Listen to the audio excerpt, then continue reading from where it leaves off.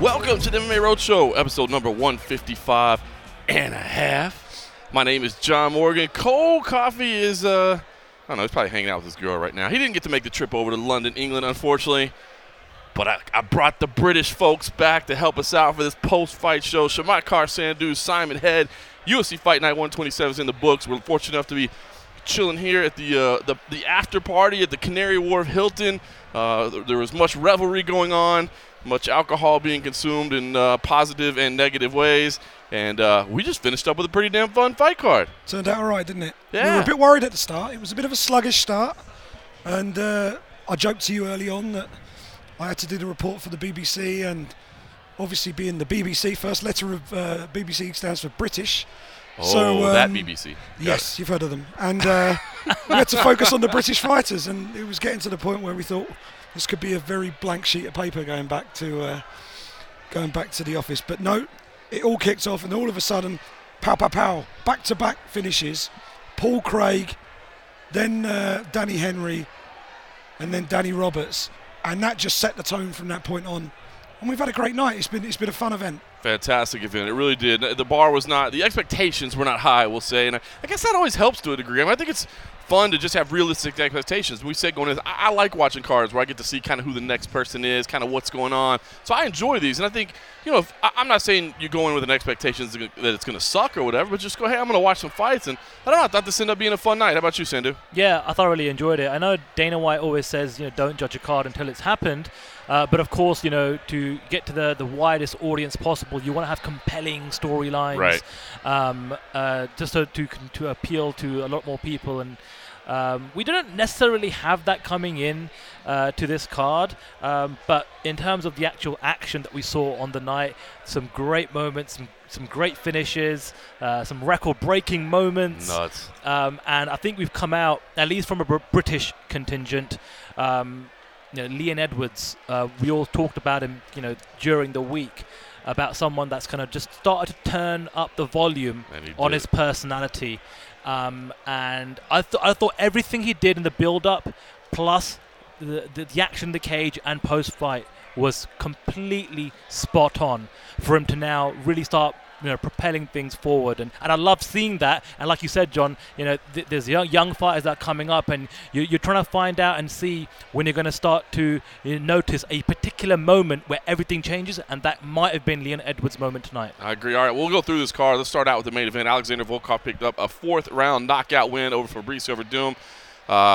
Guys, this was a surprise result, definitely an upset. I think all of us, all week long said, listen, we think Volkov is a live dog. He's a little bit more of a threat than I think most people were giving him credit for, but I think we all at the end of the day said, but this is Fabricio Verdum. The fight itself, I thought we saw the contrast in styles we knew we were going to see, right? I mean, Fabricio Verdum wants this thing on the ground at all costs. Yes, he'll strike to get there, but he doesn't want to stand and bang with you. Alexander Volkov, of course, doesn't want to be on the ground. He wants to use that reach, use that power.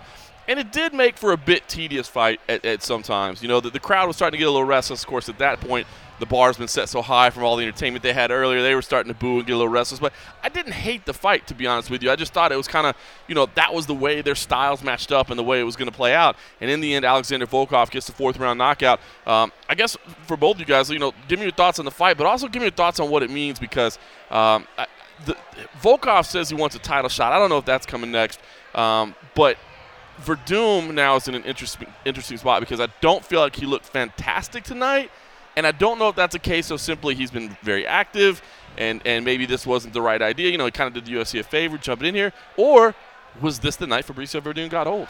It was an interesting fight. It wasn't a particularly crowd-pleasing fight. About the first minute, 2 minutes, it looked like the Fabricio Verdum that we were expecting to see. Mm-hmm. He turned up with his now trademark flying head kick. Yep. It's almost becoming a running joke now. It is. Volkov basically stepped out and laughed at him because he's like, I knew that was right coming. Back at him. How great was that? It was like, okay, now let's actually start the fight. It was almost like you knew I was going to do that, but I had to do it.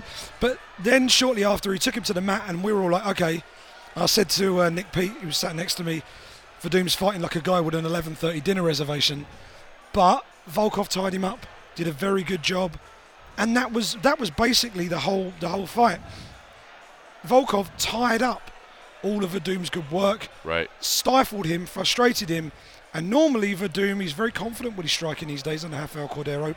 Didn't really see too much of that, and I think it was part of a game plan from Volkov. Drag him into the later rounds, wait for him to slow, and then start to load up on the shots, because he had the striking range, and whenever he did throw his hands, he had a reasonable amount of success. He did. And it was quite frustrating early on to see Volkov not throwing as much as he really should have been doing. But he knew he had a 5-round fight, and I think he was working to a game plan. Right. By the time he got to the fourth, it was early in the fourth, he came out and decided, right, now's the time. Right. Verdum was busted up badly. Had a the right eye was horrible. was really bad, almost completely closed, and he saw his chance.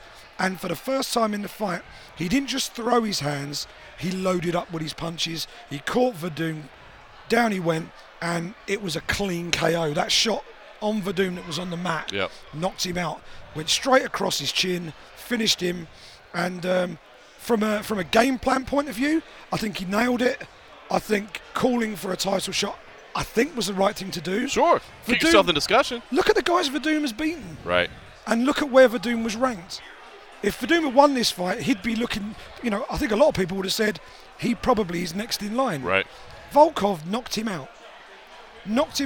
And was able to stifle Verdum's best weapon. So the problem with Volkov, his English isn't great. He's trying really hard with it. Yes, he is. He's a very likeable personality to talk to. He seems very earnest and all the rest of it, but he's not a big personality. Right. So the whole Drago thing, I think the UFC really have to sell. I don't know if anybody got this on the broadcast or whether you guys got it in the back, Sandu. They played the montage music from the Rocky theme. Did they? And they spliced scenes from Rocky 4 with scenes of Volkov doing his training, as if it was that training montage. Totally missed that. It was brilliant. And Nice in-house element. It was really nicely done. And it wouldn't surprise me if the UFC, maybe rights-wise they can't, but if they can, it would be great for them to put that out ahead of Volkov's next fight, because they need to start building him now. What did you take away from this, Sindhu? Just to kind of that Drago element. Sylvester Stallone right now is directing Creed 2, and if I'm not mistaken, isn't he a minority shareholder in the business right now with some other celebrities? So perhaps maybe we make that work. Maybe Stallone could be like, "Hey, here's some footage from Rocky 4. Go nuts, UFC." Yeah.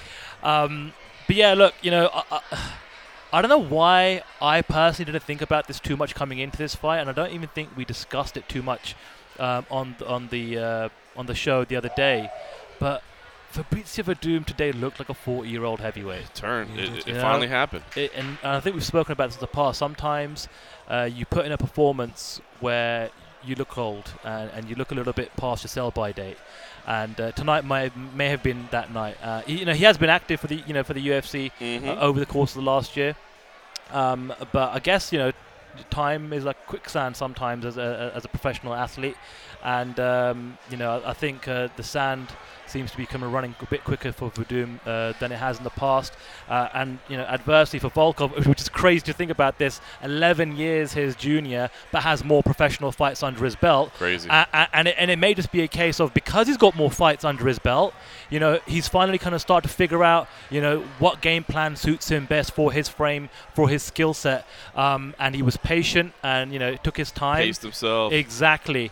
And it's interesting because when you look at the heavyweight division, you've got some fighters ahead of Volkov, as it stands right now, but you've got Overeem and Curtis Blaze are tied up. Right. I think everyone's in, agreement that we all want to see Derek Lewis versus Francis Ngannou next. Of course. Right. So the only other fighter that is currently ahead of Volkov is Mark Hunt.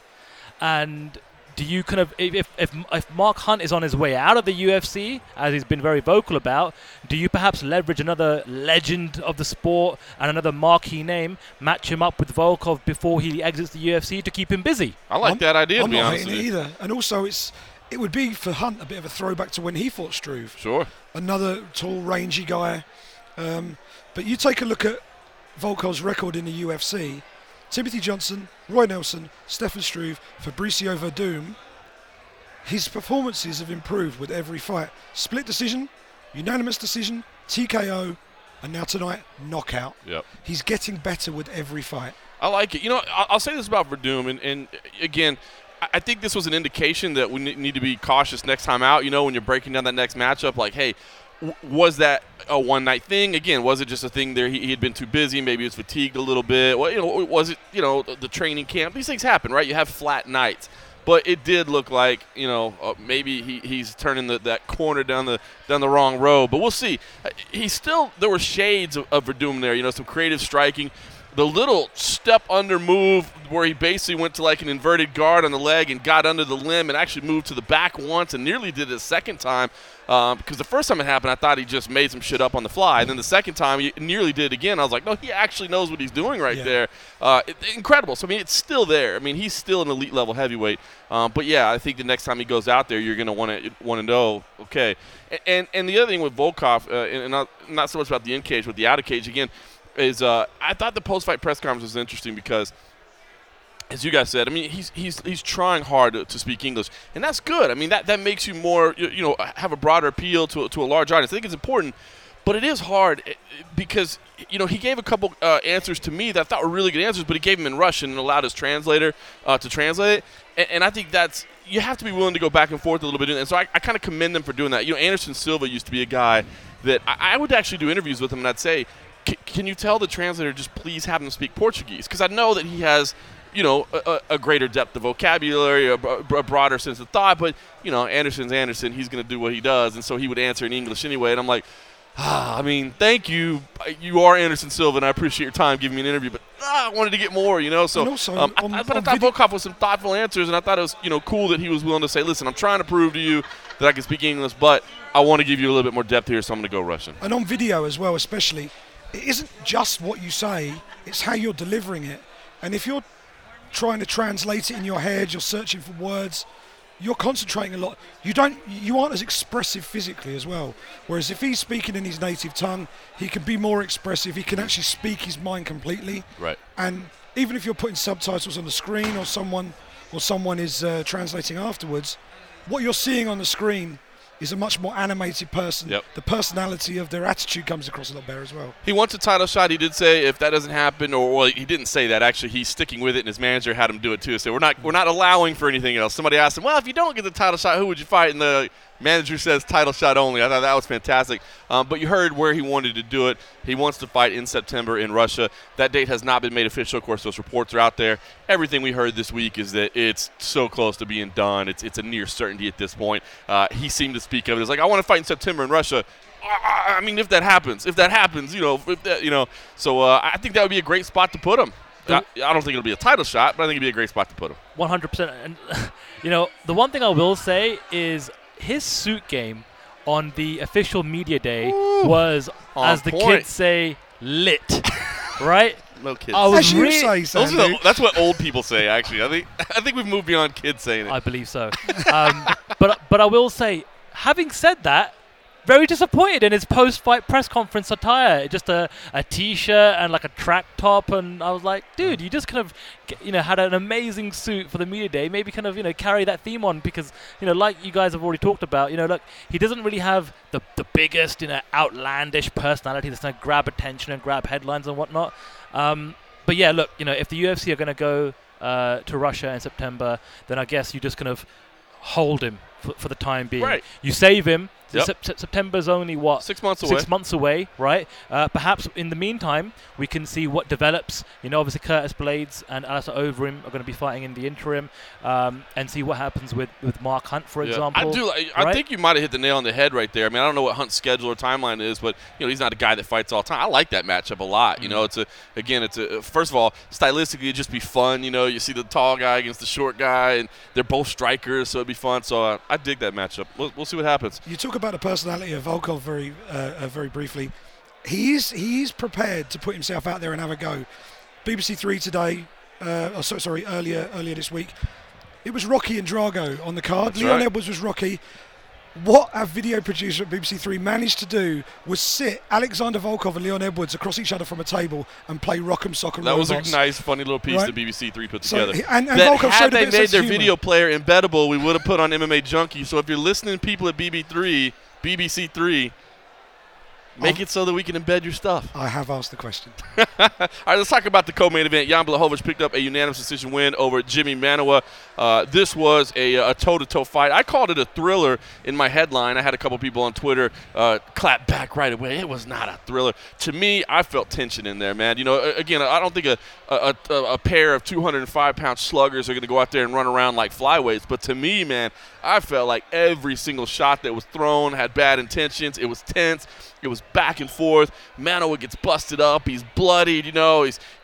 But he's still coming forward the whole time. You feel like he could end the fight at any moment. Meanwhile, Blachowicz is retreating, but lacing that jab out there real well. And I mean, how funny is it that this is a rematch that we all sat around and go, Jesus Christ, why is this fight even being put together? You know what I mean? Like, we'll take it, and these are nice guys and all that. But why are we even doing it? And now, I'm sure you guys got to be like me. It's like, well, they got to do it again, right? They got to have a trilogy at some point. You got to do it. And it's funny, Walt Harris on Twitter sort of made a little bit of fun out of Jan Blachowicz at the start of the fight, called him a value brand Stipe Miocic. But he went out there, and Jan Blachowicz is a very, very tough man. Yes, he is. An incredibly tough man. And he talked to us in midweek. You wouldn't be able to have seen that interview because Abby unfortunately had a little mishap with the camera, which John didn't at all throw him under the bus. Not at all, not one bit. But he told us during that unseen interview that he'd gone back to his old coach, and that seemed to transform his game again and send him back to the Jan Blachowicz, who did so well in KSW, became their champion, and ended up joining the UFC. And when he dropped Manuwa with that beautiful 1-2, yeah. When Manuwa gets dropped in fights, the fight finishes very quickly afterwards. For Manuwa to get through that was a real sort of test for him. Gotcha. He got through it, and at that point it was like, okay, this is going to be a fight. And I thought he was done when he hit the deck, man. It was basically right in front of us on press row, and I'm like, that's that. He did a great job. The hooks and uppercuts that Blachowicz was throwing was crazy. And I told you at the weigh-ins, I had forgotten that Manuwa was bigger than Blachowicz, and that kind of shot me because, you know, Jan has those long arms and the broad shoulders. Like, you stand next to him, it's just like a big dude. And then they got together at face. I was like, oh, yeah, Manuwa's bigger. I forgot about that. But, Sandu, I mean, did you have as much fun as this? Because, again, I know it wasn't necessarily, you know, Mighty Mouse running around there or whatever, but I thought this was a fun fight. It was a fun fight. Again, I guess from a British perspective, and, you know, as someone that's kind of followed Jimmy Manuwa's career, being a Londoner as well, unfortunate to see him, you know, take, you know, back-to-back losses now. Right. And I don't know, you know, obviously he's lost total momentum at the top end of that light heavyweight division. But look, going to the actual contest itself, rightly deserving the fight of the night honors for both men. You know, you want to call it a war or a slugfest or a slobber knocker.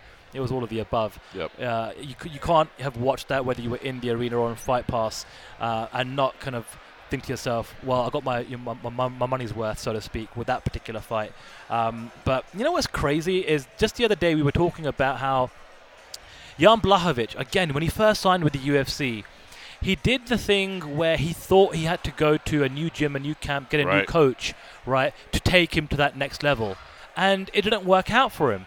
And he went back to basics, went back to his old camp, his old gym, his old coach, and all of a sudden, he's now riding a 3-fight win streak in the light heavyweight division. That's probably going to propel him, you would have to think, if not top 5, just a little bit outside of the top 5, right? Yeah. I mean, Jimmy coming in, those top guys at 205 that are like head and shoulders with everybody else, and then it's kind of murky after that. I mean, Jimmy was 4 coming into this fight, right? Crazy. So he's gonna drop down a little bit, you'd have to think.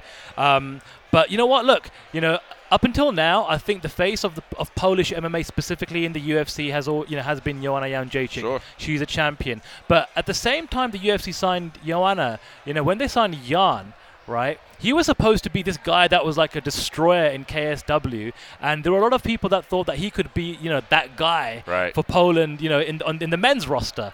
And like, you know, look, we've talked about this before. 205 pounds is a division. Look at Volkan Ozdemir. You know, within a year, 3 knockouts, got a title shot. You know, if if now, Blachowicz can maybe get one or two more signature wins, and all of a sudden he's right there in the mix. And I'd personally love to see him take on Ilir Latifi or someone like that. Maybe a Glover Teixeira or someone. So he asked for Shogun, and he's been asking for Shogun for a while. It's not the first time he's done it. Does that strike you as a little odd? I mean, no disrespect to Shogun. Shogun is a legend of the sport, had one of the greatest years of all time.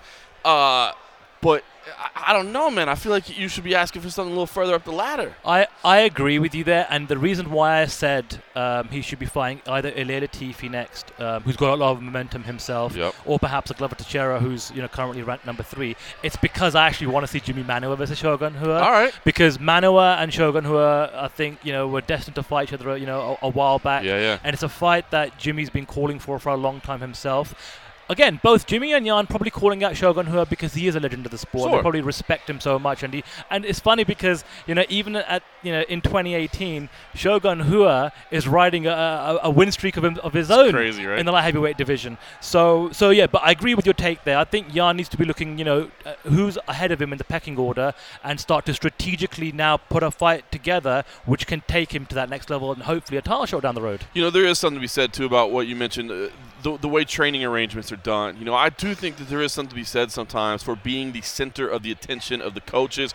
Now, of course, you lose that aspect of, having the multiple training bodies and multiple training partners and all that. And there's something to be said for that too, especially I think very early in your career when you need to be sparring more, you need to be getting used to how to fight. But I mean, there comes a point where you've got enough experience that, right, you know how to fight. There's not that you can't always be evolving your techniques, but you can do that through drilling and instruction. You know what I mean? And again, I do think sometimes there's something to be said for, and again, not taking away from the mega camps. I mean, you can't argue with the success of American Top Team, of Jackson Wayne. I'm not trying to take away for that, but for certain people, I think there's something to be said for the individualized attention.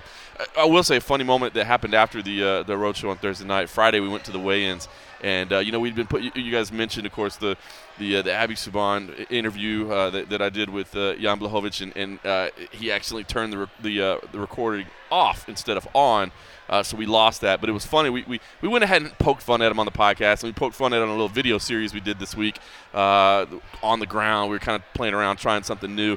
But the funny thing is, Friday we get to the weigh-ins inside the arena, and a fan comes up. He's like, "Hey, John Morgan, how you doing? What's up, buddy?" I'm like, "Nah, I'm good. How are you, man?" He's like, "Hey, where's that videographer that fucked up your interview?" I'm like, "He's right there." The guy went up and was like, Abby, we wanted to see that, man. So it was pretty good stuff, man. That was a funny moment. All right, let's talk about the third fight on the card. Tom Duquesnoy picking up the unanimous decision win over Terrion Ware. A lot to say here, okay? Because Terrion Ware, I think we said it all week long, is a lot better than I think. Well, if you just take a cursory look at his record, he was 0-2 in the UFC. Pay attention to who he's fought and pay attention to how he's fought them, all right? He is a tough guy. He's now 0-3 in the UFC, but I hope they give him another shot, man. He's fought tough guys and stuck in there. So I thought another good performance by Terrion Ware. Some people thought a performance good enough to win him the fight. I was actually doing recaps tonight, so I wasn't doing our play-by-play. We had a little different setup, even though it's cage side. So I wasn't necessarily actively scoring every round. I was kind of just recapping what was going on. So normally I'm much more tuned into what I had my personal score at. So I'd be interested to hear what you guys thought about this, because Terrion was incredibly shocked. As we walked by press row, he was just wow. Like he felt like he had been robbed. I don't know if a robbery. I thought the 30-27 card was bizarre. I didn't think there was any way Tom won all 3 rounds. So I guess first, just give me your take on what if you thought Tom did enough to win the fight, and then also what do you guys feel about Tom Duquesnoy and where he goes moving forward? And is he that uber prospect that everybody had him to be? Because there's some things about him I love, man. Oh my! I mean, dude, crisp striking, his movement, his striking, it's incredible. But it did look like I thought he was starting to fade a little bit in the end. I thought his cardio is a little bit of an issue. Again, he's going to beat a lot of people. He's impressive. But who do you guys think the right guy won? And where do you rate Tom Duquesnoy moving forward? I'm not really sure about the decision. I mean, I think it could have gone either way. It was a very close fight. I'm not going to kind of complain too much that Tom won. and I don't think I would have been complaining too much if Tyrion had won either, to be honest with you. It really was that close of a fight, in my opinion, from what I was seeing in the action itself. I think for Tom, it was just good to get back in the win column. It was so much momentum and hype coming into his debut for the UFC and entering the UFC finally, and a lot of people were really, really pumped about him. And taking that first loss in the UFC, he's 24 years old. He is a kid. Let's keep that in mind. Don't forget about that. That's he's good 24 years old, and far from being a finished product. Exactly. And I think if you're the UFC matchmakers, you just bring him along slowly. You don't need to fast track him whatsoever. He's raw talent, and I think more experience and strategic and careful matchmaking along the way. He is a product of course of the Jackson Wink team, although he did spend this particular camp completely in Paris. And look, sooner or later, MMA in France will get legalized. Sure. And he has aesthetically the look, the in-cage skill set to be kind of like that poster child for that particular market. Absolutely. At some point down the road, right? So you want to keep him in the UFC and just kind of bring him along gently and nicely, in my opinion. Yeah, completely agree with that. In terms of the fight and the scoring fights is always tricky, especially when you're cage side and you're doing other bits and pieces. I kept a close eye on the fight. I actually scored it for Tyrion Ware. Right. I thought the first round was clearly Tom Duquesnoy's round. He was very crisp. He came out very fast. Lots of flashy combinations, particularly the way he was finishing those combinations with a chopping low leg kick. Oh, and he did that throughout nasty. most of the fight. It was really good. But what you found was, in the all the way through, if you were looking at a graph of their performance and their output over the course of the fight, Duquesnoy was at the top of the graph at the start and tailed off as the fight went on. Ware was pretty much a flat line all the way through, fought very consistently, and I thought as we got into the second round, I thought Tyrion Ware drew level in the second round. It was a close round, but I thought Ware did just enough. And in the third round, and I mentioned it on Twitter before the third round started, Cody Stamann overtook Tom Duquesnoy going down the stretch in Duquesnoy's last fight. And I think Ware just about did that again tonight. Certainly wasn't one of those fights where you turn around going robbery. I know one of Tyrion's coaches was absolutely dumbfounded when he walked past on after the fight, and Tyrion was sort of shaking his head in disbelief as well. It wasn't one where it was an absolute robbery. The 30-27 was a bit weird. Yeah, I thought that was but I certainly think, as you said, I mean, he's had 3 tough fights. He's had Sean O'Malley. Was his first fight. Cody Stamann, and now Tom Duquesnoy. 3 hot prospects in the UFC bantamweight division, and he's taken each of them the distance. Yep. Right, so that says something. You got to give him another shot. Ware. So hopefully they'll give him another shot, and maybe one with someone with a similar experience level, but perhaps hasn't had, or perhaps hasn't got such a high ceiling. Give him a chance to, really, really show his stuff. Basically, what you're telling me, Simon, is that was the second fight in a row on the card that you jinxed, because that one you said, Tyrion's got this 29-28. You told me that on Skype, and then he lost. And then on the previous fight with Jimmy Mano, you said, anytime I've been cage side, Jimmy has won. And I did. In both of them. I then followed it up with, I did, yeah. Yeah.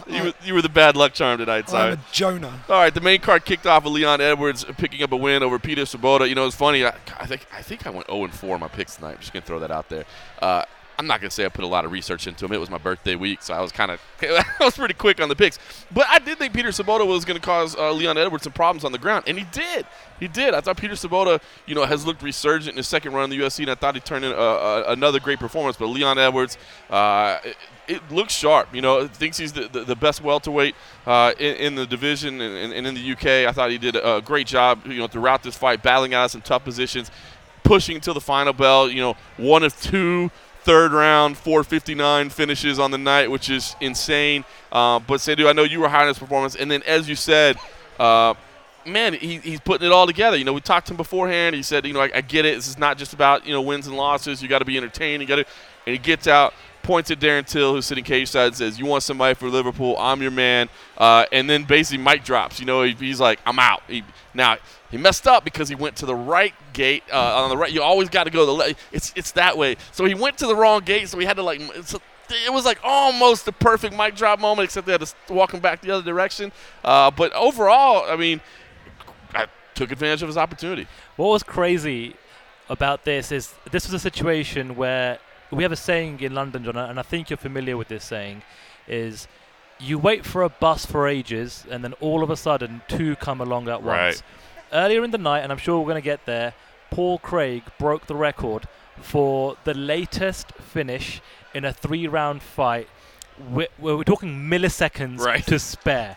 So you think that is an amazing moment for Paul Craig, something to shout about, and then all of a sudden, on the exact same card, the exact same thing happens again. How insane is that? A little less dramatic than Craig's, and we'll talk about that momentarily, but still impressive nonetheless. I think I tweeted at the moment, I was like, did we get another 459er? Because he was like literally coming in as it ended. Yeah, crazy moment. But you know what? We were talking about it earlier on in the week as well. And Saba's a tough dude, right? And I thought it was good matchmaking at the time because even though Leon was kind of shouting about getting someone ranked further ahead of him, I thought, again, where he is, his age and his maturity, fighting someone like Peter, who's been a stalwart for the European circuit and who was also coming off a fantastic win over Ben Saunders last year in Stockholm, was actually pretty good matchmaking.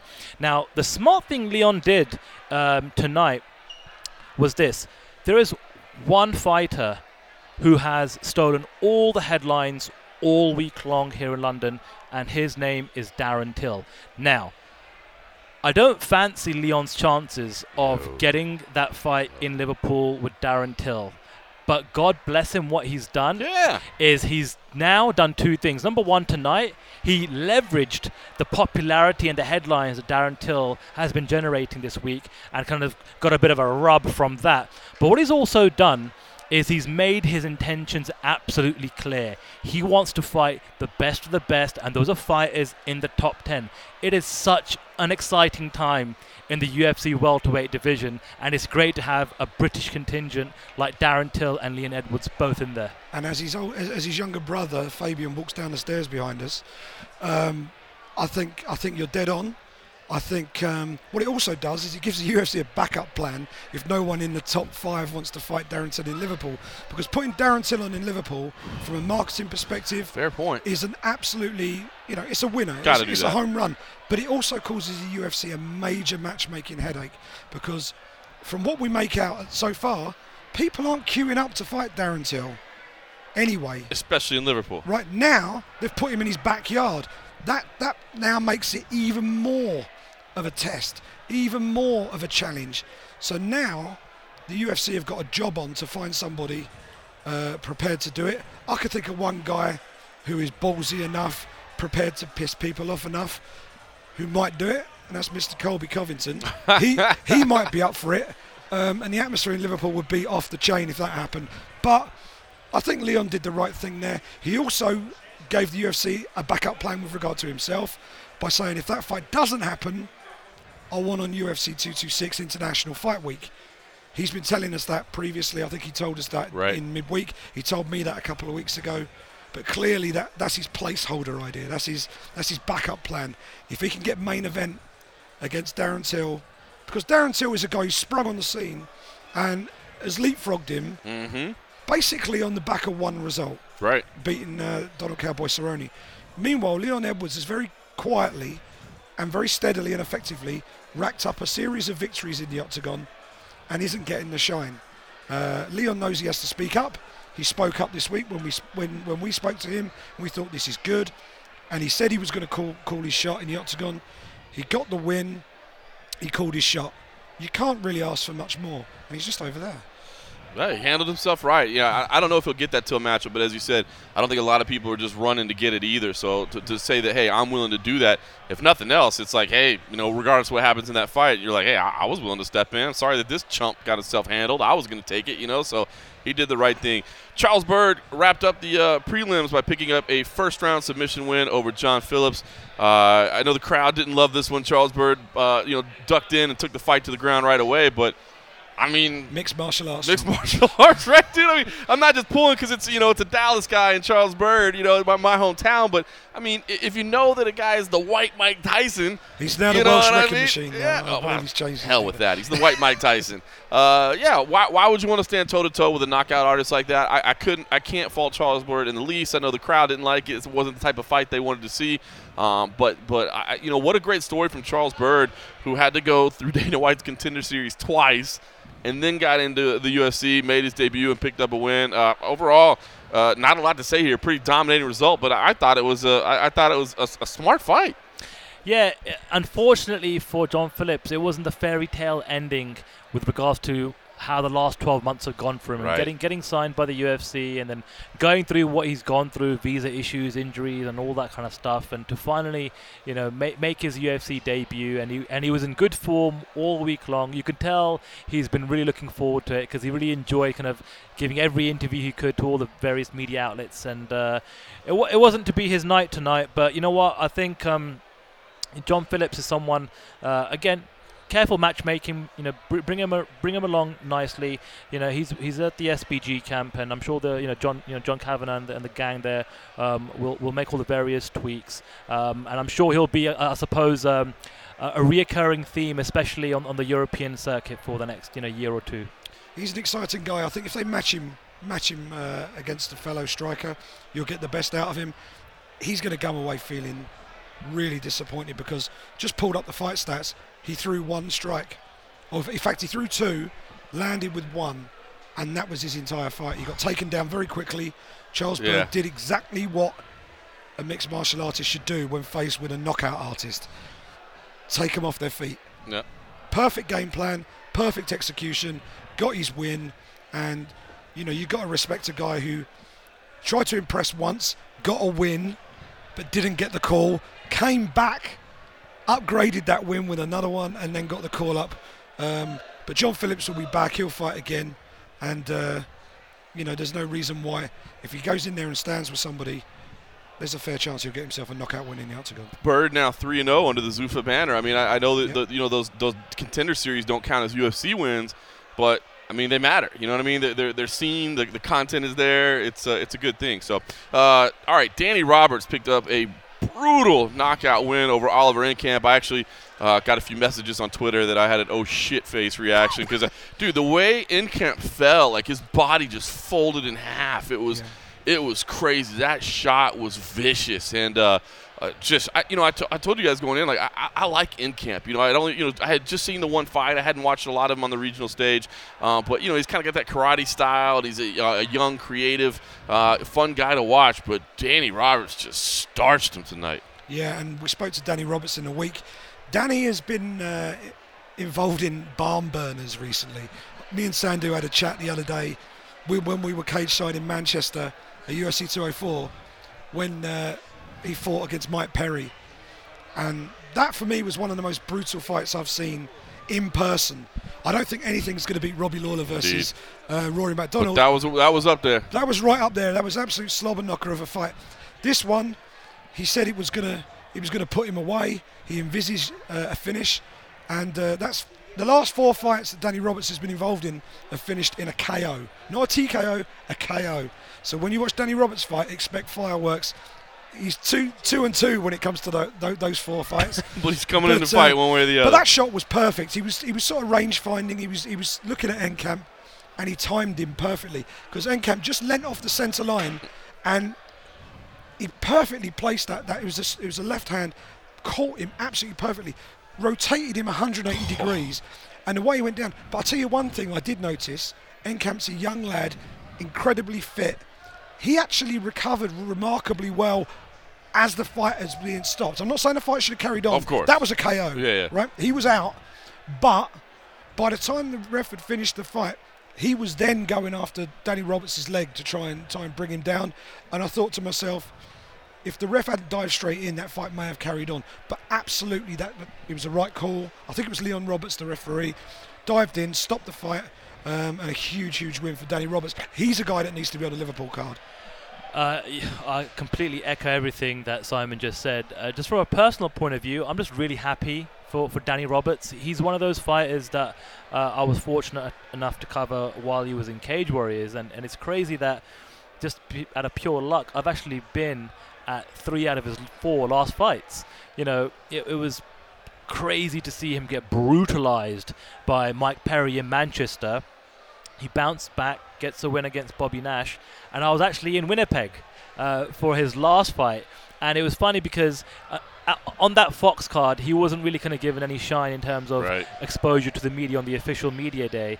But we were kind of running into each other, you know, in the bar, and he was like, "Hey, you know what? Respect. You know, we go way back before the UFC, right?" Yeah. And I was like, "Yep, look, you know, tip of the hat to you. Good luck to you." It didn't go his way that night, and then tonight, you know what? You could just sense how, you know, happy he was to come off a loss, come back home to England, get onto a card here inside the O2 Arena, get out one of the best, if not the best, finish of his career. And what was interesting about speaking to him backstage when we were having the media scrum... Ed Soares just came over to gloat, by the way. This guy got the job done. He's a happy man.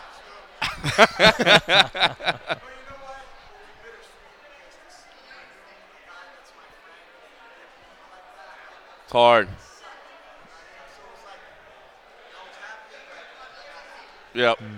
Class response there. If you guys couldn't hear, I know he's a little bit off mic, but Ed Soares said it was a bittersweet moment for him. Alexander Volkov, I didn't even know Ed Soares does manage Alexander Volkov. Found that out this week, actually.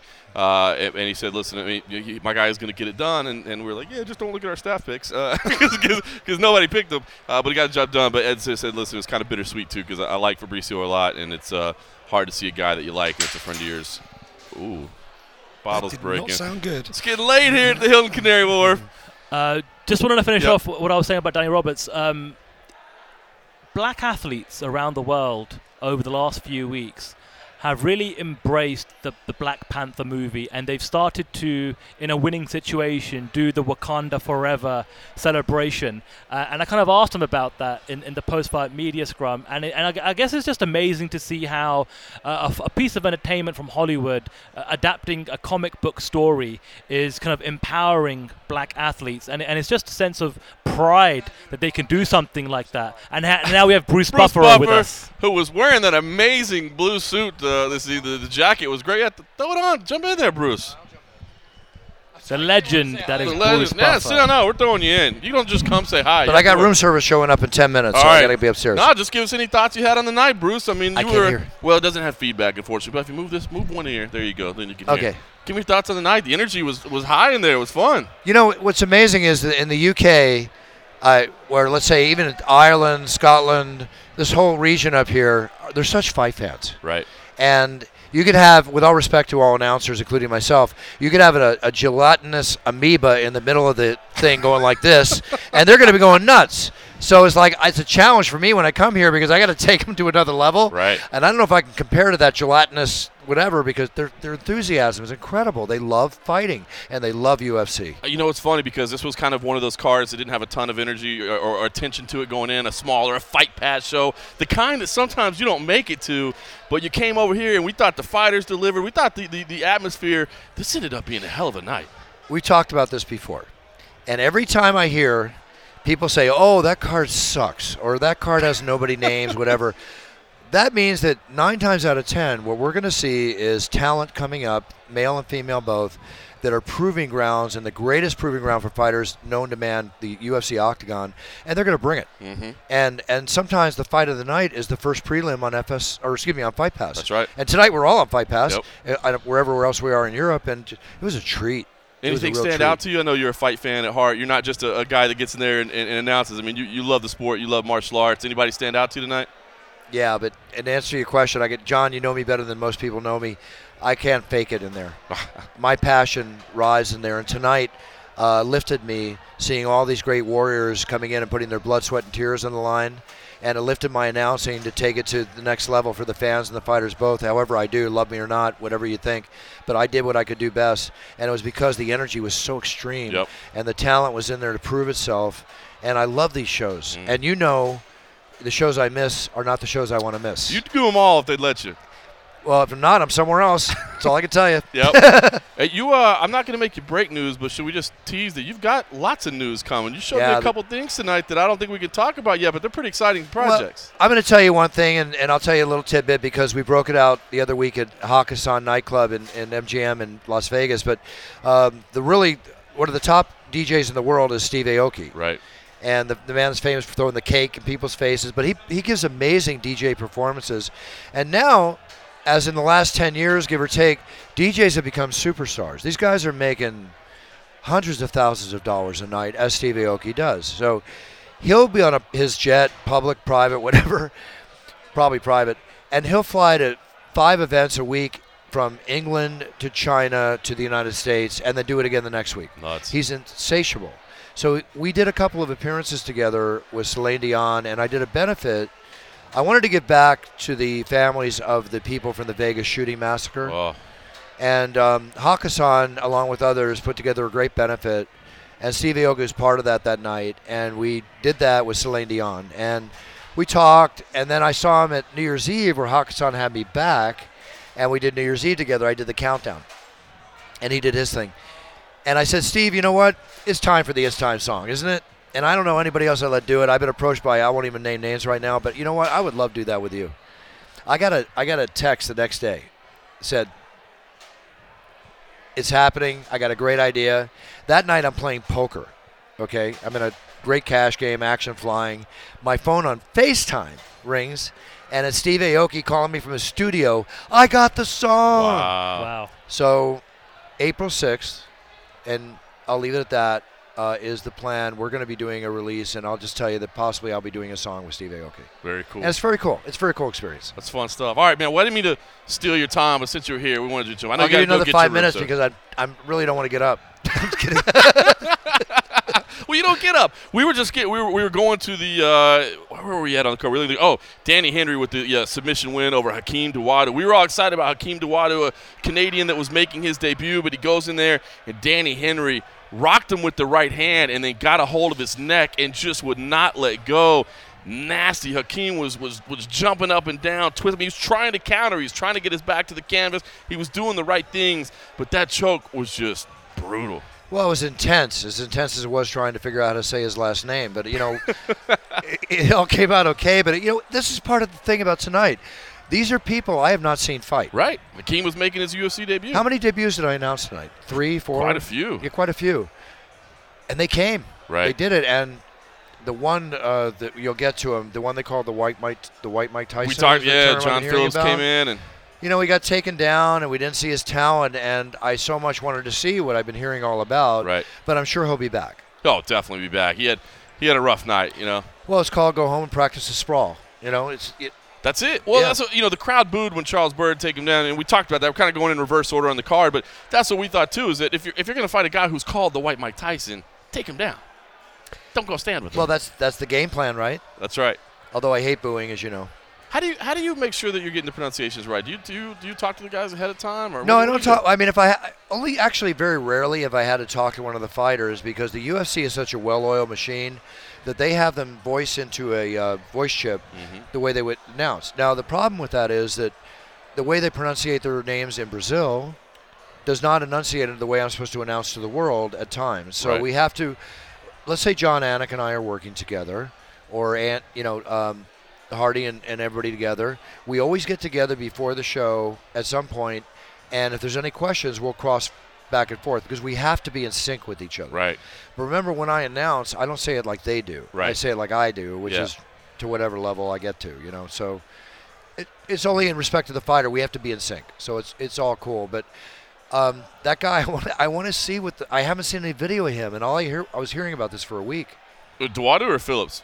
Phillips. Oh yeah, Dawodu's amazing too. This was a guy that's I think we'll see back of him. He's a Muay Thai wrecking machine, but he got caught with the right hand. He got choked out. But you know what I liked Paul Craig? Just to talk about that. What a gutsy performance. Paul Craig versus Magomed Ankalaev. Magomed Ankalaev was, let's just say, kicking Paul Craig's ass, man. He was dominating from start to finish. The judges had given him the first 2 rounds. He was definitely losing the 3rd round as well. That might have even been a 10-8 round. And in the last second of the fight, the last second. In fact, our photographer, Per, was sitting next to the timekeeper. He said it was 4:59.68. So a third of a second left, gets the triangle choke, and earns the tap out for Magomed Ankalaev. Paul Craig was on the verge 1 second of losing his third straight UFC fight, would have been gone from the organization. Instead, he gets the win and a $50,000 bonus. Well, tonight is other nights I've seen him. He has a very low resting heartbeat, shall we say. I think he should change his nickname from Bear Jew to Cool Cat.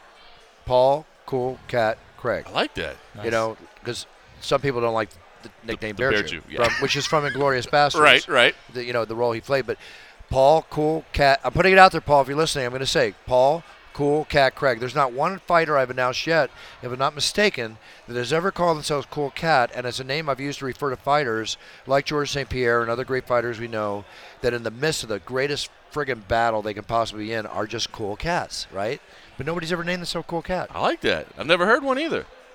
What was that like getting in there? The emotion from those corners, afterwards. Obviously, just the disappointment of Ankalaev, the high of Craig. You got to remember that where I'm sitting, the red corner's right beside me. That's right. So I'm hearing and feeling every emotion going on, and there was some red corner emotion tonight in this night of fights for sure, right?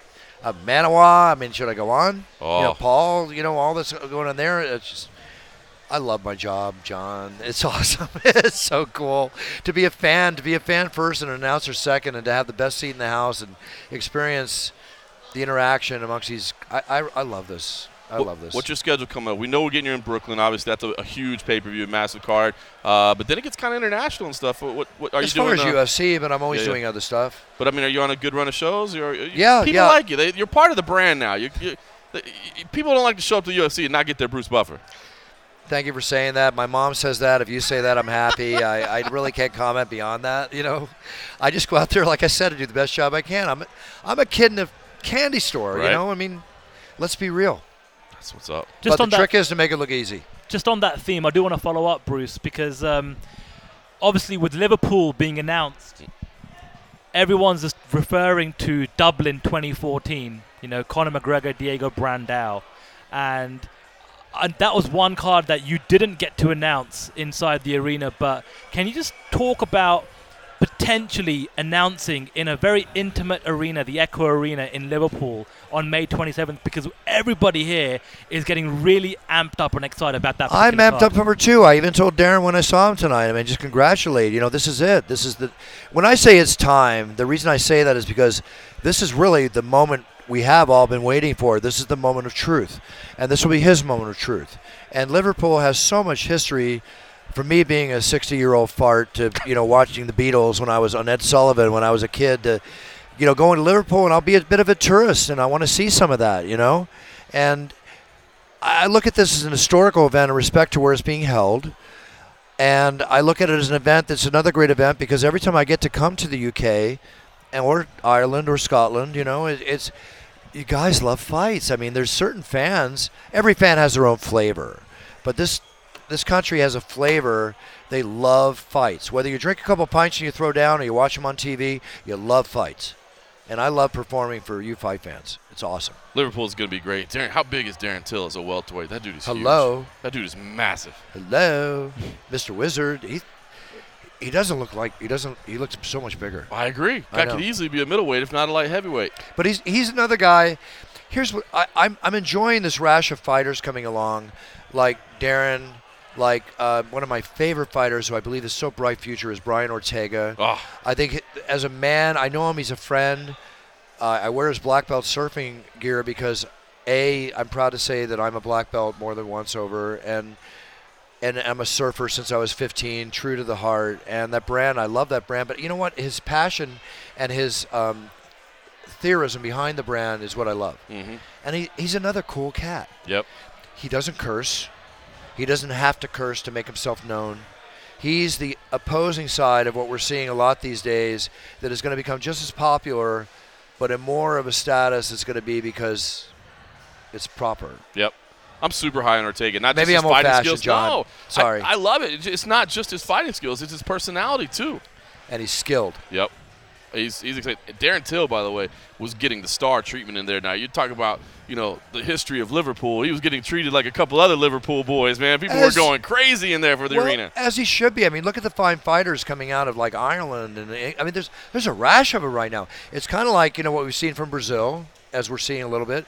The country's on a roll. Mm-hmm. It's pretty cool. Did you get a chance to see when Michael Bisping made his way to the cage side as well? Yeah, my gosh, man. That was cool to see the respect. I spent a good amount of time with Michael this trip. I got to be honest with you. He's one of the funniest, fun guys to spend time with. He's hilarious. I agree. I know that people hate him. I know that people hate Michael Bisping, but that guy. Perception is reality, Mr. Morgan. That's it.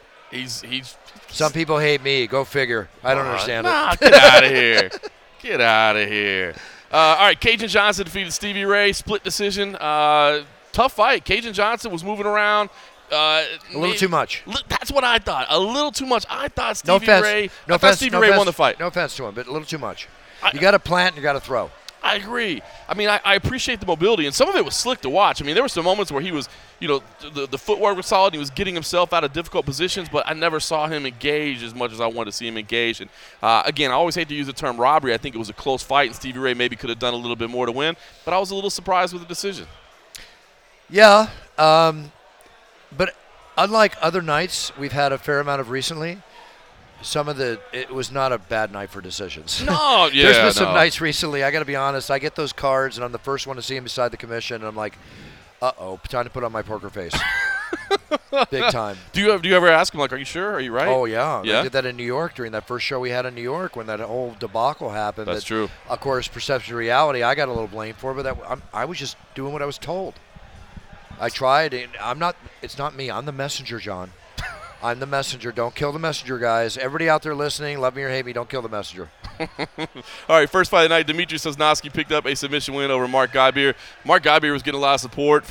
Came into some song, I guess, that was it famous because people were singing it. I didn't know it, but Parkland, was that what? Park Life by Blur. Park Life? Oh, I didn't know that song. Yeah, it was a pretty big song. Still is a pretty big song, actually, here in the UK. People loved it. Didn't go his way. I like Mark Godbeer. We had a great conversation with him earlier in the week. He was looking to turn things around after a run of bad luck, but lost to Dimitri Sosnowski, who's a scary individual. You know what's interesting about this card is Dimitri Sosnowski, who was in the Curtain Jerker, hails from the USSR, and then you had Alexander Volkov, who won in the main event, who hails from Russia. Nice link. You know, their way of thinking, what they know. This is very tough people. Yep. So naturally tough because all they know is, to a degree, fighting.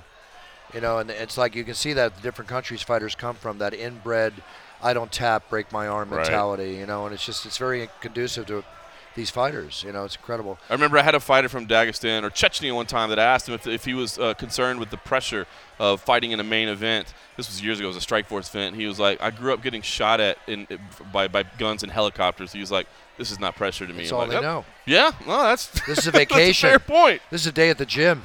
Well, all right. I gotta go up, guys. Why? Because room service might not be there. It's supposed to be there in about. I gotta get my room service. Are you getting food too? Back at the ranch. Okay, hello, John Morgan, folks. Every day he's here performing. Thanks, Bruce. I appreciate you sitting down for a second, man. It It's good. Take care, guys. Appreciate it. Thanks, Bruce. Nice one. one. Thank you. Simon Head, you're a good man giving up the headset to the legend with Bruce Buffer.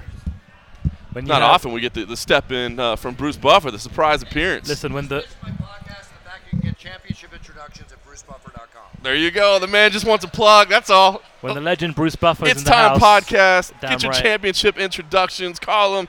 He'll record for your birthdays, weddings, bar mitzvah, podcast, whatever you need. When you have Bruce Buffer, the legend, available to jump on the headset, you step aside and you roll out the red carpet for royalty. That's good. Guys, we kind of ran through a couple fights because obviously it's not like he can give a whole lot of – as a UFC employee, he doesn't get to break down good and bad and all those things. But give me some thoughts on some of those prelims that we kind of run through and what you thought about it, because it was a very entertaining start to this card. That trio of back-to-back wins for the Brits was really the thing that sparked the whole event into life.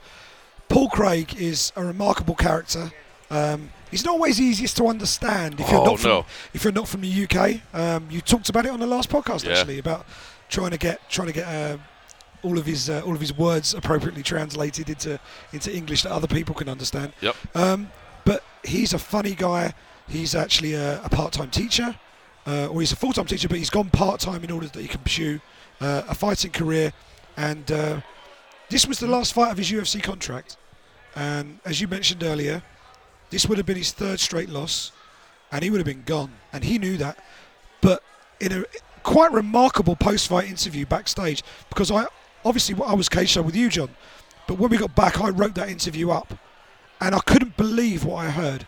He was obviously very jovial, very euphoric because he got the win.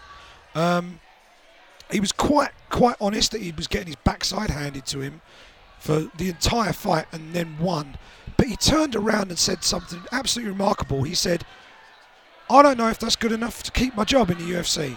If I'm Dana White," quote, "if Dana White was watching that, if I was Dana White, I'd say, nah, you go fight for someone else." Wow. That is incredible honesty. I hope he gets another shot. He says he'd like to fight in Liverpool. He said he didn't get hurt. He could turn around quickly. He's available if they need him. He's an interesting character. He's someone that you could tell interesting stories with. He's game for a laugh. He'll do whatever media you want to do. But yeah, that was tough. But that's crazy. That'd be a damn shame. I mean, I guess you get a $50,000 parting prize, so that's a good thing. But that'd be a damn shame to. I mean, he was losing the fight, but you can't just, let a guy go on a win like that. That was Ankalaev's first professional loss. He was 9-0 coming into this. I mean, they probably wouldn't go back to Scotland this year, right? But no, I wouldn't have thought so. But if that Dublin card happens, yeah, could potentially go there, or any other European cards. Obviously, there are other European shows. They're going to need people. Light heavyweight is not the deepest division in the world. True. And he's down to fight anybody. Sandhu, how about you? We kind of burned through a couple fights there as we were sitting in with the legend Bruce Buffer. But anyone that stand out to you? Danny Henry. It's kind of weird because coming into this card, I kept just thinking about how much Danny Austin, our good friend of the podcast, was putting over Hakeem Dawodu. Did anybody check on Danny after that? Is he okay?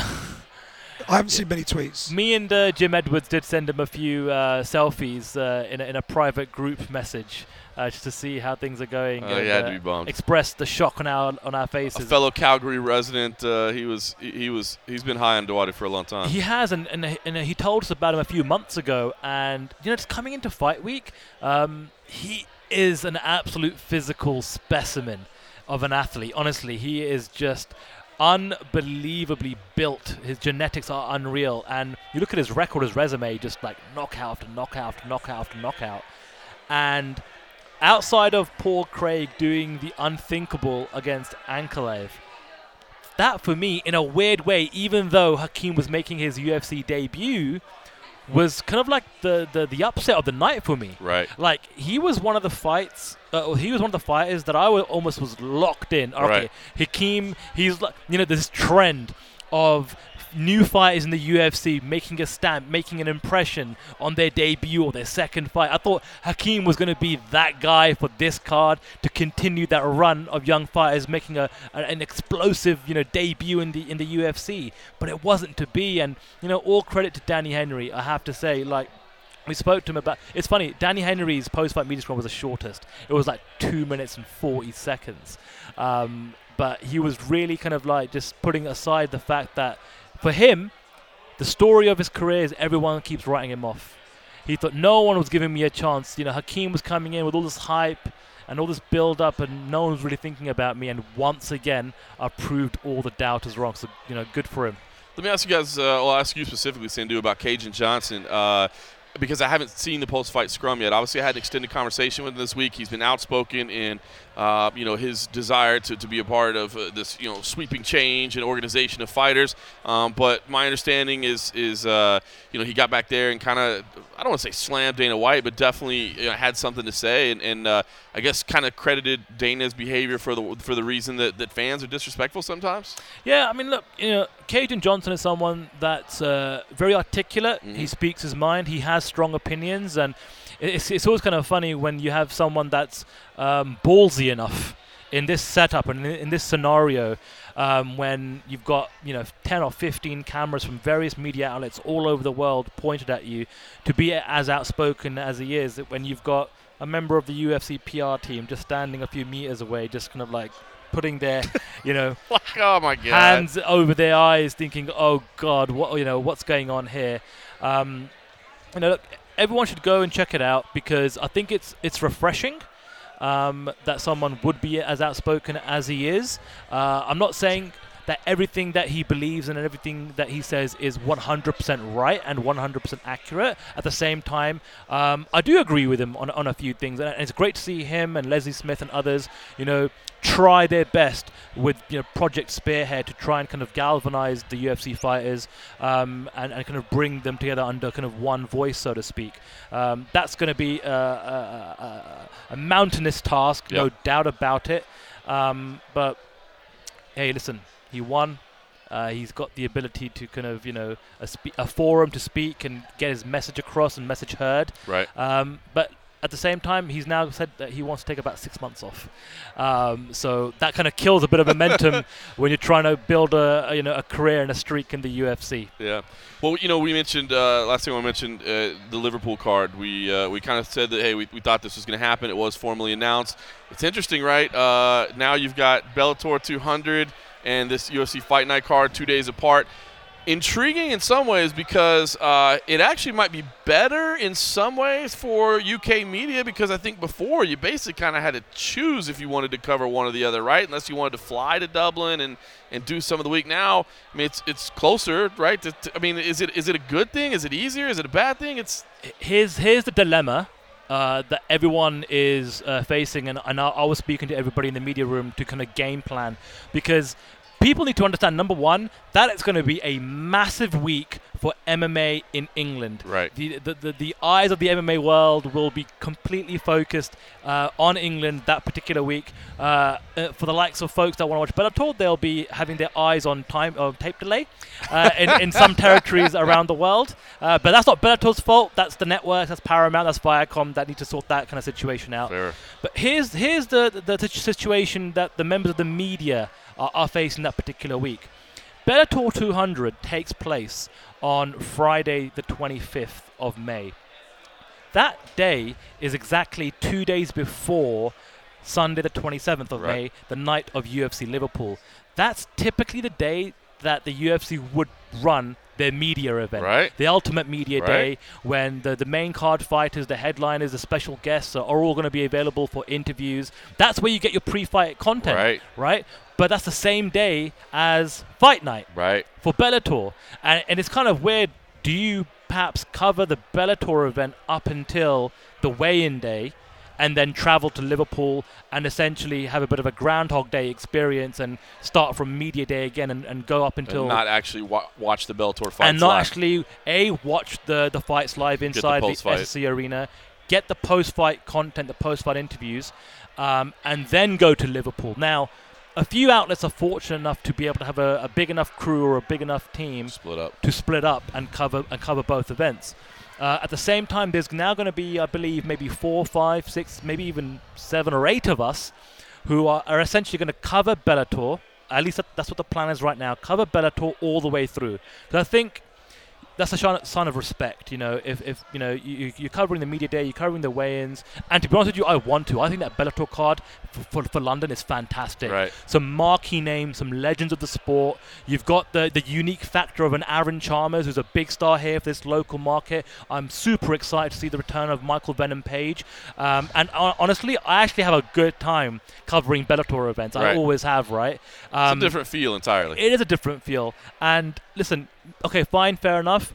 We perhaps, some of us may miss out on the opportunity on the UFC Liverpool media day. Right. But hey, we'll still get there in time for the early morning weigh-ins. And what we're thinking about doing is the minute Bellator 200 finishes, a group of us are thinking about getting a taxi or chartering a van or some sort of vehicle that will get us to Liverpool overnight, right? Over a 4 or 5 hour drive, road trip, a road trip, so to speak. and get there for the official weigh-ins for Liverpool. But it's going to be an amazing week, and I'm looking forward to both. And I'm so looking forward to Liverpool. And I have to say this. If anyone is listening to this podcast right now, hear my voice, please. If you can afford it, if you have the means to do so, if there was ever one event, one show, I implore you to pull the trigger on. Do whatever it takes and get to this Liverpool event. Beg, borrow, steal. Do what you have to do, right? Because, John, you were there in Dublin. That was amazing. In 2014. There is something about the UFC going to either a new market or a new city at the same time where a local hero is going to be headlining the card, and it's going to, all the stars are aligning at the moment for this Liverpool event. Nothing can beat an amazing electric atmosphere of the crowd throughout the entire night, where you see a crescendo building up until the main event. That's exactly what we saw in Dublin. And you ask many media members who were there in Dublin for the Conor McGregor versus Diego Brandao, and they will still say, in terms of experience, atmosphere, that is the best night they've ever experienced covering this sport in their entire life. It was very special. And I think this has all the makings to be very close to replicating that, if not perhaps even topping it. Who knows? Very cool. Simon Head, you've been a big part of our coverage this week. I really appreciate everything you did. Any parting thoughts after as we put the bow on UFC Fight Night 127? First off, it's been great to be a part of it. It's been a while since I've been on the road. Yeah. And it has been good to get the band back together again. It's been good fun. But I mean, I think the abiding lesson from this, anything we can take from this is, okay, we didn't have the A-listers. We didn't get the A-listers. We don't always get the A-listers on this side of the pond. But what we did get were good fights. And what we have shown is that UK MMA is in rude good health. We have got people coming through. We have exciting fighters that the fans in this country really do, or really should, back. Because these are talented guys who have come through the domestic system. We spoke about it on the last show. Former Cage Warriors champions, former BAMA champions, in the shape of Danny Henry, a former EFC champion. These guys have done the hard yards on the local circuit or overseas. They're in the big show. They deserve the fans' support. They got the platform today, and they delivered an exciting night of fights. Some won, some lost, but that's the fight game. But what it's all about is get behind the people who come from where you come from. We spoke about it. American athletes sometimes sort of bemoan that they don't always get that support. Right. In this part of the world, we get behind our own. And I thought the crowd did that today. And when you get to Liverpool, hold on to your hats, because it's going to be insane. That is awesome. I hope I get the good fortune of making it to that card. I don't know exactly what our plans are going to be yet, but you guys have got me stoked for Liverpool now, and hopefully we get a good matchup with Darren Till, because he's certainly on a little roll right now, and I'm anxious to see what he gets. Dave Shaw at the post-fight press conference did say that they'd be announcing Till's opponent at some point in the next week. So whether they've already kind of got a fighter signed on a contract, who knows, we'll see. But that news should be coming very, very imminently. And, of course, all signs point to that being Michael Bisping's retirement fight as well. If that happens to be the co-main, I mean, what a fantastic evening that would be. So we'll keep our fingers crossed that happens. I think that's the perfect spot for it, right down the road from Manchester, right? I mean, in fact, I was looking at, in case I do go, it looked like it might be easier for me to fly into Manchester and then go over to Liverpool based on the way the options work. So we'll see how that goes. In the meantime, it's a little after 3 a.m. here. I've got to go pack a bag and fly home. And more importantly, it looks like the bar may still be open for a little bit. So I think it's time to grab a frosty beverage or two and call it a week. So let's go do that. And to everybody else, thanks for listening.